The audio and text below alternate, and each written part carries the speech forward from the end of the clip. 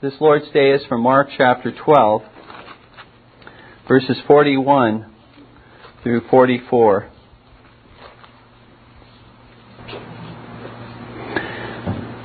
Is financially providing for a faithful ministry and caring for the needy within the church a responsibility that rests upon you as God's people? Absolutely. This principle, dear ones, is foundational to all that will be said today from God's holy word.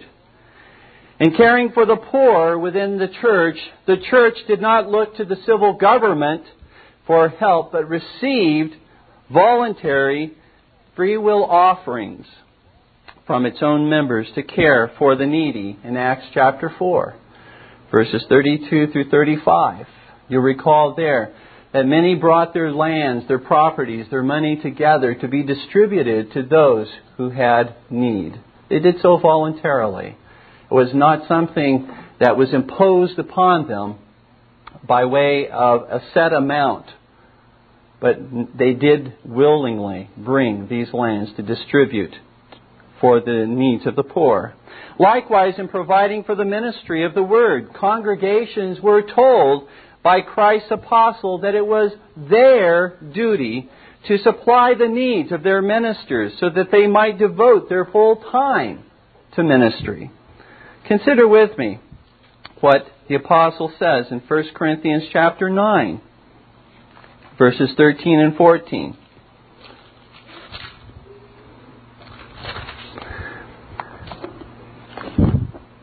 Do ye not know that they which minister about holy things live of the things of the temple? And they which wait at the altar are partakers with the altar? Even so hath the Lord ordained that they which preach the gospel should live of the gospel. Likewise in Galatians chapter 6, verse 6, there the apostle admonishes the Galatians, let him that is taught in the word communicate unto him that teacheth in all good things. And then one other passage, 1 Timothy chapter 5, verses 17 and 18. Let the elders that rule well be counted worthy of double honor, especially they who labor in the word and doctrine. For the Scripture saith, thou shalt not muzzle the ox that treadeth out the corn, and the laborer is worthy of his reward. Dear ones, there will always be some who may seek to justify why they cannot give to the support of a faithful ministry and to the needy within the church. But after observing the example of the widow from our text this Lord's Day, all excuses as to why one cannot give as he has been blessed will have little weight before the Lord. The main points from our text this Lord's Day are as follows. First of all, Christ beholds the giving of the rich and the poor in Mark 12, verses 41 and 42. And secondly, Christ evaluates the giving of the rich and the poor in Mark 12, verses 43 and 44. Let us consider then the first main point together, dear ones. Christ beholds the giving of the rich and the poor. Look with me at the words that we find then in Mark chapter 12, verses 41 and 42. And Jesus sat over against the treasury, and beheld how the people cast money into the treasury, and many that were rich cast in much. And there came a certain poor widow, and she threw in 2 mites, which make a farthing.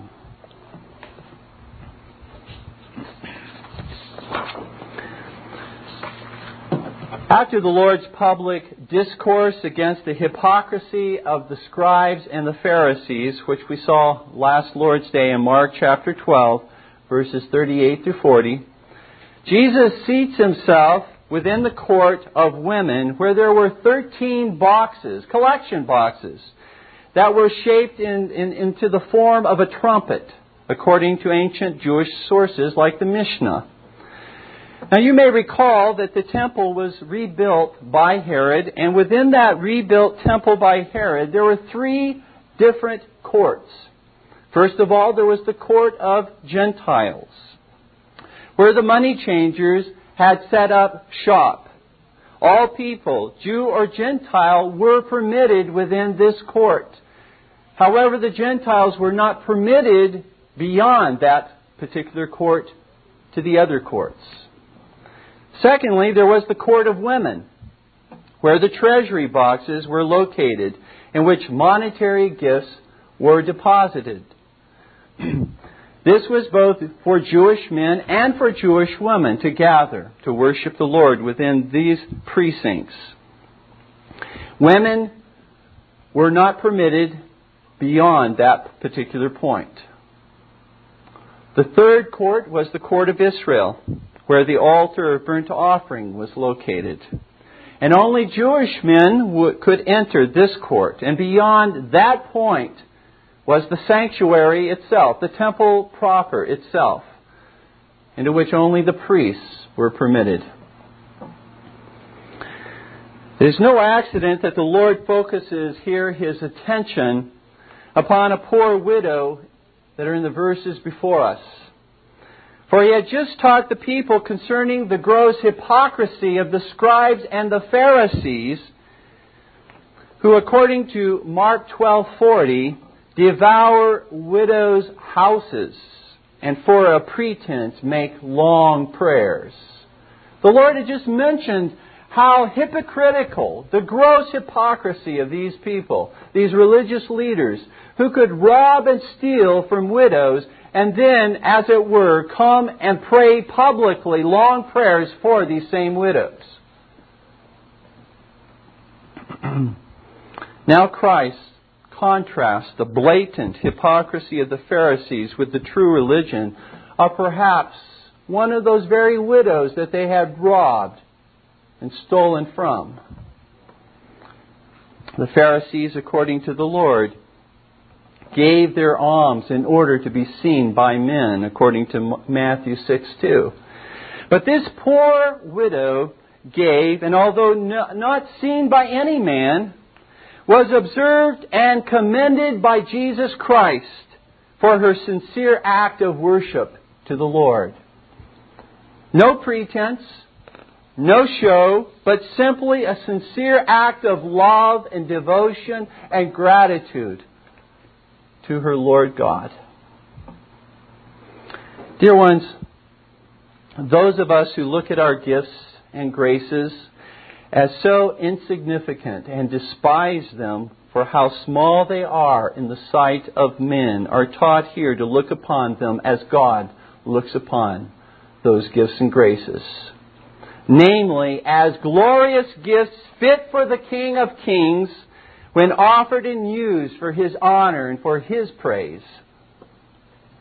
In fact, I would go so far as to say, dear ones, we dishonor the Lord greatly when we belittle and demean the gifts and the graces He has graciously given to us, no matter how insignificant we may think that they are.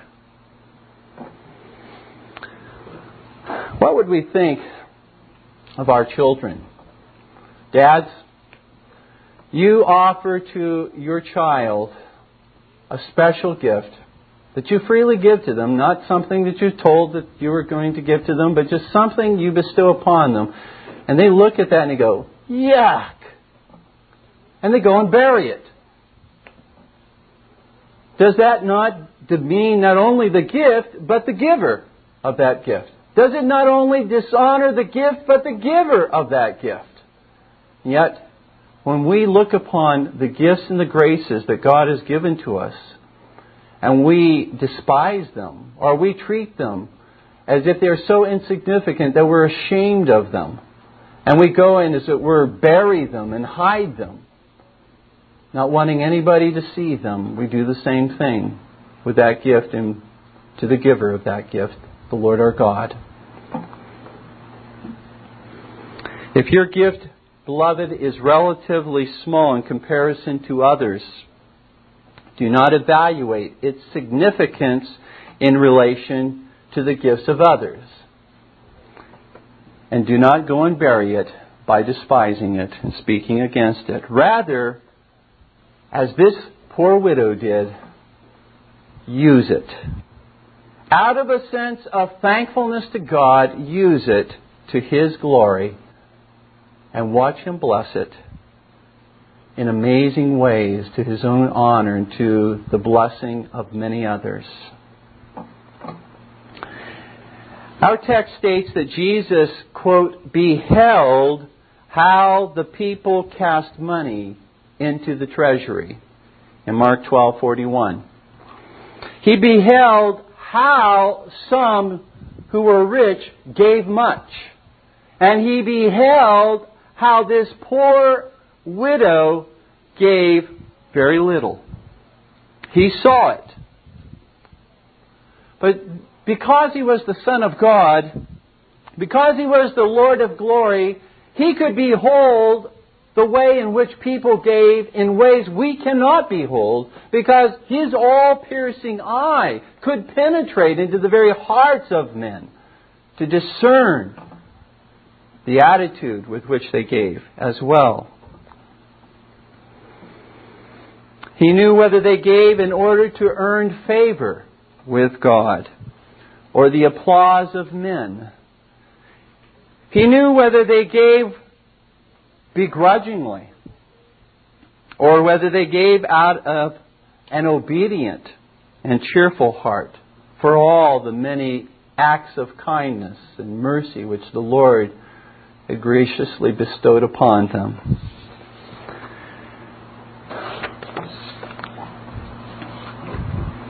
I say in all seriousness, dear ones, the Lord still beholds those who give as they give into the treasury, the storehouse.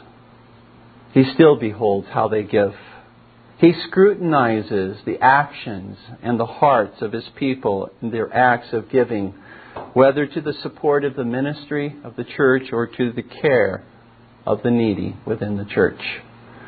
And what does He observe in your giving or in my giving? Does He observe an attitude of how little can I get away with in my giving?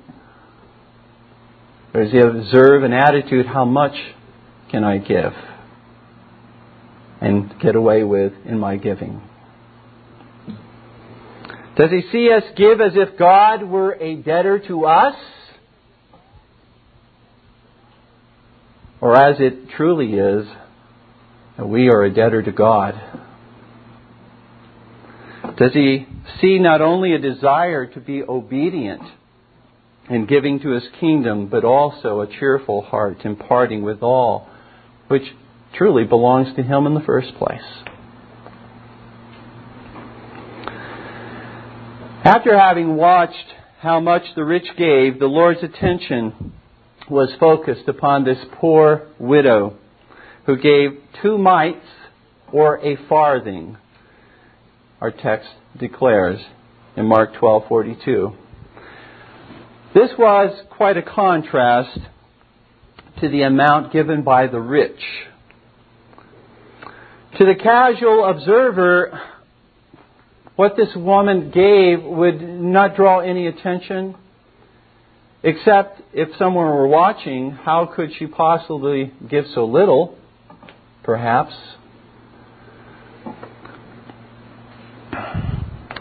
For the mite and the farthing were the 2 smallest coins in Palestine at that time. According to the parable in Matthew 20, verse 2, the owner paid his hired laborers 1 denarius for a day's wage. And it is estimated that a farthing was 1/64th part of a denarius.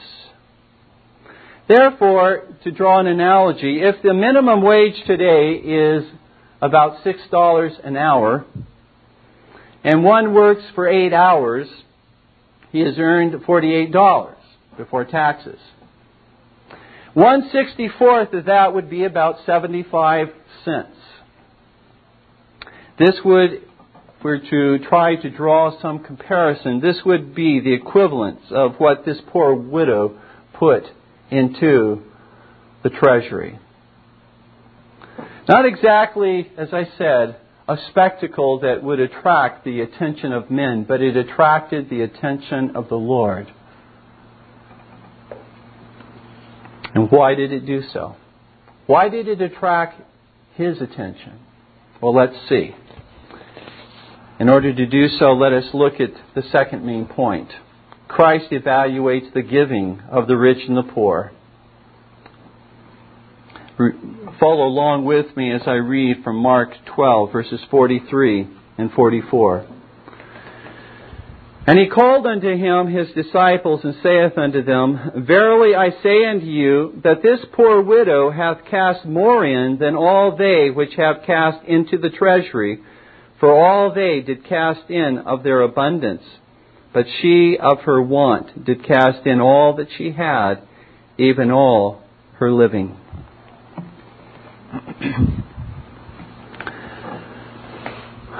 The Lord considered this to be of such importance that He called His disciples together round about Him in order that He might instruct them concerning the nature of true giving. And in Mark 12:43, the Lord first states His conclusion, and in the following verse, Mark 12:44, He then gives the reason for His conclusion. His conclusion, simply stated in Mark 12:43, is that this poor widow, with her 2 mites, or 1 farthing, had put more into the treasury than all of those that He had observed, more than even the rich. Now, to say that she had given more than even the rich had given is to imply that the Lord was not evaluating her gift in proportion to mere monetary value, but rather He was evaluating it in proportion to the means that each person had in which to give. That is, in proportion to that which each of the givers had in their possession to give. This is a similar principle that we find Paul mentioning in 2 Corinthians chapter 8, verse 12. When he says, For if there be first a willing mind, it is accepted according to that a man hath, and not according to that he hath not. What did she give in relation to what she had? What did they, all of the rest, give in relationship to what they had? It is on that basis that the Lord says she gave more than all the others.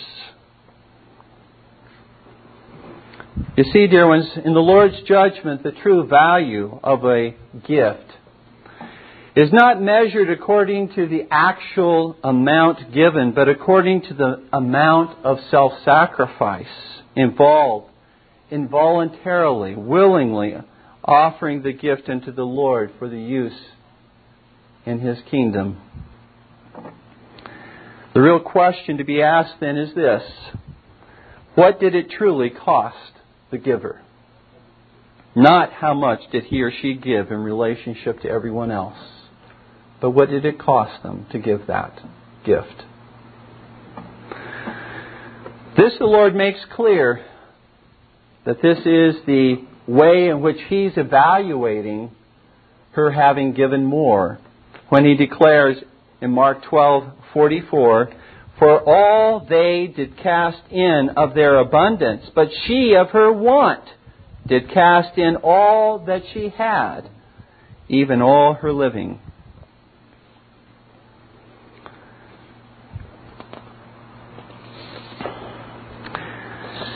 There was not much of a self-sacrifice involved at all on the part of the rich who had given. They may have given unto the Lord and desired to promote his kingdom, is not necessarily condemning what the rich had given. There may have been those who were wealthy who did give with the right heart and the right attitude, but they still had an abundance left over. The point that the Lord is making is we do not evaluate the size of the gift based upon the monetary value, but what it cost the person to give that gift. She only had 2 mites. And that was all that she had that particular day. Now, she might have been able to secure or obtained more mites, more farthings the next day, but at that particular point in time, that was all that she had in her possession. And she gave it all. She might have saved one, since these were 2 separate coins. There were 2 mites, and a mite being 1 coin, there were 2 of them. She might have saved one of them for herself and given half of her income, as it were, half of what she had. But again, the value of the gift was that she gave all that she had to the service of the Lord. You see, she had such a desire to give and believed that the Lord owned everything anyway, that she gave believing He would supply what she needed tomorrow. This woman greatly exhibits 2 qualities. First of all, she greatly exhibits love. Great love to the Lord by giving all that she had. She reminds us of the woman in Luke chapter 7, verses 36 through 50, who came in upon Christ while He was dining and had the perfume, the ointment, and broke it and anointed the Lord. And the disciples were quite upset and saying, Lord, why all this waste? And the Lord did not berate the woman because she had done it as unto Him. She had done it in order to honor and to glorify the Lord, because they discerned, they knew this woman to be a great sinner. They said, doesn't the Lord realize what kind of a woman this is? And Jesus says to them, gives to them a brief little parable and talks about one particular person being forgiven a certain debt by the king, a large amount, and another a smaller amount. And He asked these people, the hosts of the feast, who is going to love most? And they rightly responded, the one who was forgiven most. And the Lord turns it back upon them and says to them that she demonstrates how much she loves me by what she has given up, by what she has sacrificed here, because she has been forgiven much. She loves much. And this was the attitude, no doubt, of this poor widow. She gave much because she realized how much she had been forgiven. And therefore she loved much. Not only did she exhibit the quality of great love, but also the quality of great faith. In that, in giving up all that she had, she was casting herself into the hands of the Lord for tomorrow's food and whatever she needed. She was simply living one day at a time and trusting the Lord to provide for her. Here is great faith on the part of this woman, believing that God, who owns the cattle on 1,000 hills, is certainly able and capable of providing for her in all of her needs. Again, this reminds us of another biblical account in the Old Testament. When Elijah was sent by God to the town of Zarephath, and he was to be cared for there by a widow whom he met once he came into the city. And this particular widow had a child and just enough meal to make a cake, and they were going to eat it, she said, and die. That's all that they had. But God, through Elijah, says, give that particular meal to me. Make a cake for me, and the Lord will provide for you in time to come. She obeyed in faith, trusted the Lord, and God continued to fill that bowl so that it did not run dry of either meal or oil, so that God provided her needs day after day after day after day, because she was faithful, because she believed much that God would care for her, the God who created all things, the God who owns everything, even the wealth and the riches of the rich and the wealthy. God owns it all, that He could provide for her. Does God call each of us to give all that we have into the treasury of the church? No, He does not. Here, we cannot say, based on this particular example, that God therefore warrants all of us to provide or to give to the church everything that we own. Because we do have particular needs that God also calls us to provide for in our families. These are particular examples that God gives to us in the Scriptures as to the kind of sacrifice that the Lord looks for in our lives. The affections, the desires that He so much wants to see in our lives. And He promises how in these examples He will provide for us. But there is also, dear ones, not only needs within the family. There are not only bodily needs within your family, but there are the needs in promoting the gospel of Jesus Christ. And we show our love for the gospel of Jesus Christ and for the souls of men. We show our own spiritual hungering and thirsting for our own profit and blessing in our provision and in our giving to the support of the ministry as well.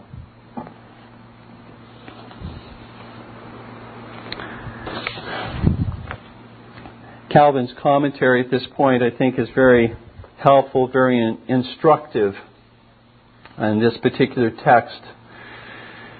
He says this: in two ways this doctrine is useful. For the poor who appear not to have the power of doing good are encouraged by our Lord not to hesitate to express their affection cheerfully out of their slender means. For if they consecrate themselves, their offering, which appears to be mean and worthless, will not be less valuable than if they had presented all the treasures of Croesus. On the other hand, those who possess greater abundance and who have received from God larger communications are reminded that it is not enough if in the amount of their beneficence, of their gift, they greatly surpass the poor and common people. Because it is of less value in the sight of God that a rich man out of a vast heap should bestow a moderate sum than that a poor man, giving very little, should exhaust his store.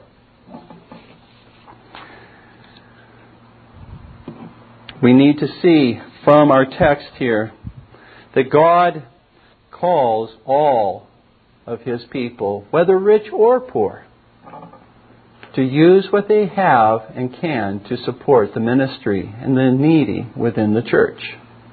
It doesn't simply fall upon the shoulders of the rich to do so, but even upon the shoulders of the poor to do so within the means that they can, as indicated by this poor widow. They ought not to desire to be left out of the blessing that is involved and the privilege that is involved in supporting the ministry of Jesus Christ.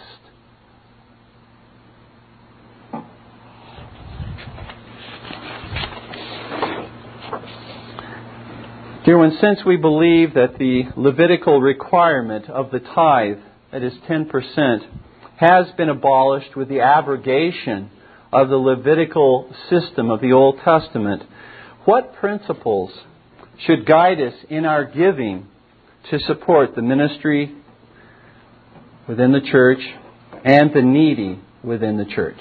What principles should guide us? Let me give to you 5 principles as we close this Lord's Day. 5 principles. First of all, give willingly and cheerfully rather than grudgingly. In 2 Corinthians chapter 9, verse 7, we read, "Every man according as he purposeth in his heart, so let him give, not grudgingly or of necessity, for God loveth a cheerful giver." Yes, it is a duty to financially support faithful ministers and to provide for the needy within the church. But dear ones, let our giving not stop with it being a mere obligation which we must fulfill. Let our love for Christ, let our love for His kingdom, let our love for the ordinances which the Lord has given to His church, let our love for our needy brethren so overflow the brim of our cup that we count it amongst the greatest privileges that we have to give of our substance to support these things. Dear ones, we must, if that is to be the case, that we are to give cheerfully, we must cultivate a heart of thankfulness. No one is going to give cheerfully, and they will give very grudgingly if they're not thankful. If they do not have eyes to see that which God has blessed them with. If they go about murmuring and complaining about everything that they don't have, they're certainly not going to have a cheerful heart in giving what they do have to the work of the Lord. For those who only see it as a burden to give, they have not, dear ones, I would assert and submit, they have not come to understand the grace of our Lord Jesus Christ. They have not come to be truly thankful for all that God has given to them through Christ Jesus. A second principle that we must use in our giving: give regularly and systematically rather than irregularly and sporadically, if at all possible. Consider the words of the Apostle Paul in 1 Corinthians chapter 16, verse 2.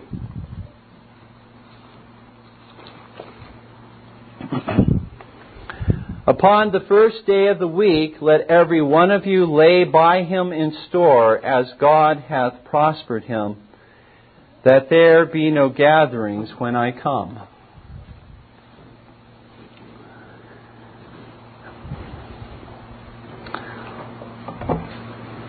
Give as God gives to you. If the Lord gives you a weekly check, then take of that weekly check and give a portion of that to the Lord. If the Lord gives to you a bi-weekly or gives to you a monthly check, give accordingly. That's to give regularly and systematically to the Lord's work. You see, ministers and the needy within the congregation continue to have needs. Every week, every month. And if we give merely sporadically, when we just have this twinge of great appreciation, there may be many needs that we are allowing to go unmet amongst our ministers as well as amongst the poor within our midst. The great principle of do unto others as you would have others do unto you, certainly applies here. A workman is worthy of his hire if he feeds you the good word of God. How much more you should take delight in sharing with him of your earthly resources in order to care for him. The third principle that we should consider in this regard is give bountifully rather than sparingly. Again, consider what the Lord says through the Apostle Paul in 2 Corinthians 9:6. But this I say, he which soweth sparingly shall reap also sparingly, and he which soweth bountifully shall reap also bountifully.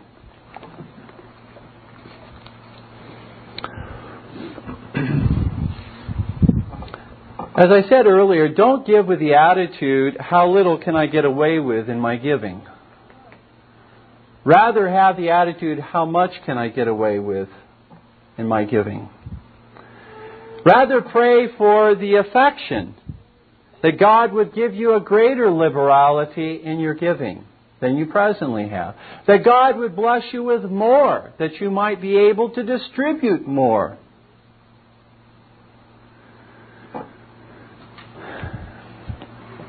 Dear ones, our giving reflects, I believe, very strongly upon how highly we prize the ordinances of Jesus Christ. How highly do you esteem the preaching of God's Word? Not only for yourself, but for others. Do you desire that others within our church have the same privilege that you have in hearing the Word of God faithfully preached each week?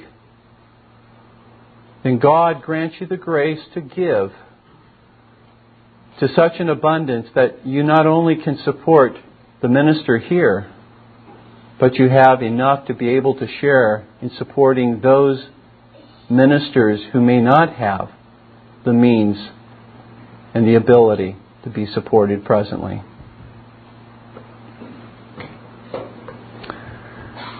For to have ordained ministers who cannot devote their full time to ministry because there is not financial support available is in effect, dear ones, to demonstrate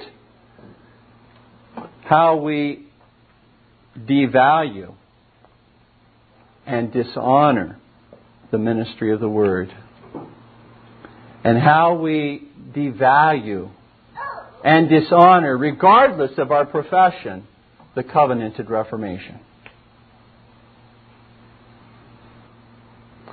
How can we pray that God will bless us with more ministers, as we ought to be praying, if we are not presently giving in such a way to support the ministers that we do have?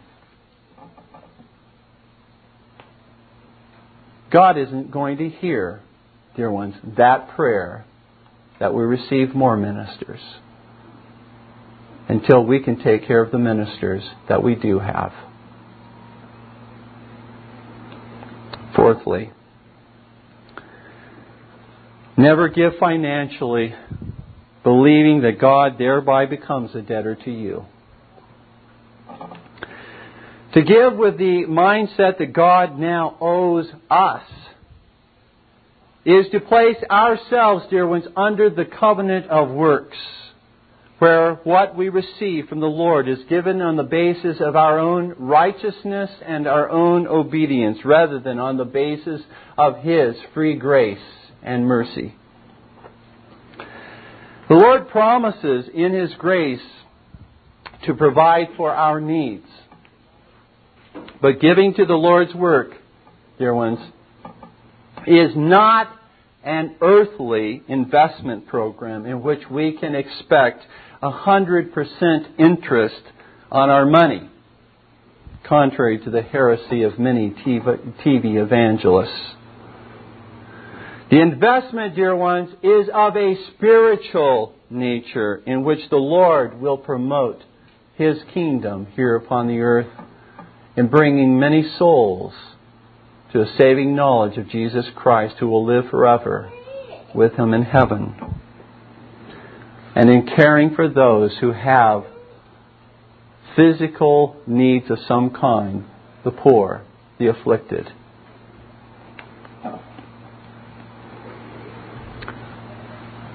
When we give to the ministry of the church, we lay up riches, Jesus tells us, in heaven. We're not building some kind of a bank or an investment program here upon the earth. We expect our reward not here upon the earth, but from the Lord in heaven, who will declare, "Enter into my kingdom. Well done, thou good and faithful servant." Lastly, always give, believing you are a debtor to the Lord. Let that always be upon your mind as you give to the Lord. You are the debtor. All that we have, dear ones, belongs to Him already. Everything you own is God's. It doesn't belong to you.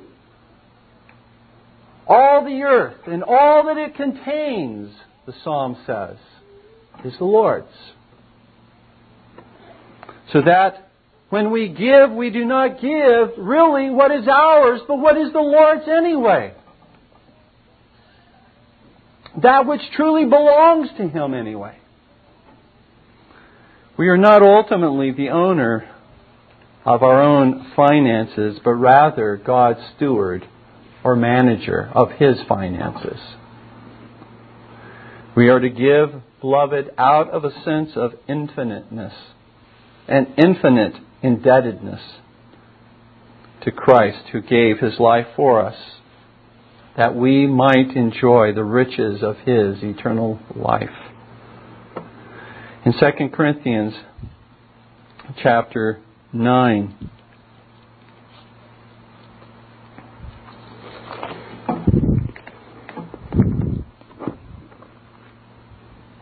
verse 15.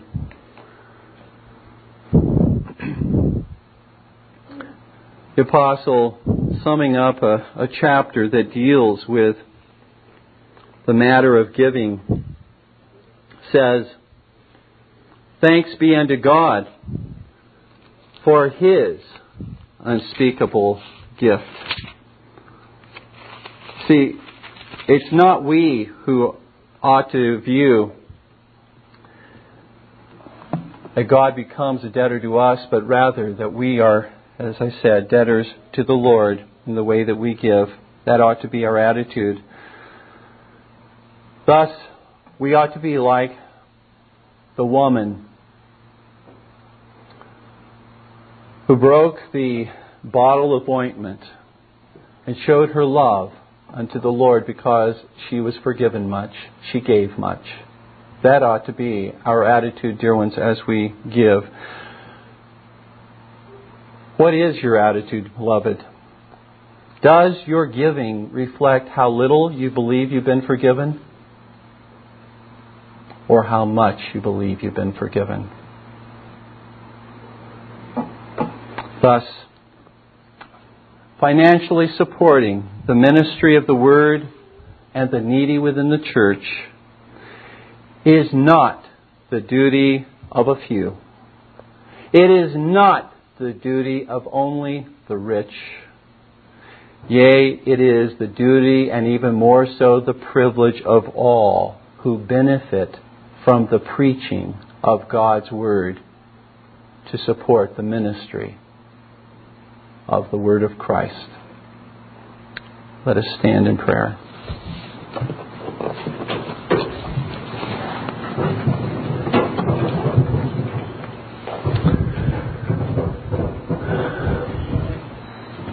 Our Heavenly Father,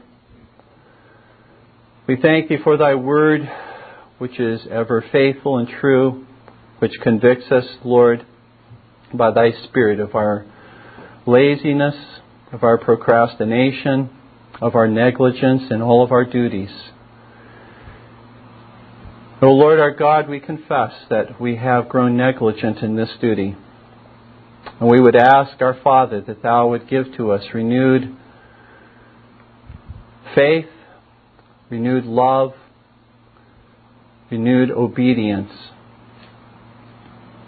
That we would, Lord, willingly and cheerfully give to the support of the ministry and the needy within our church. We pray, Father, that Thou would raise up a mighty army,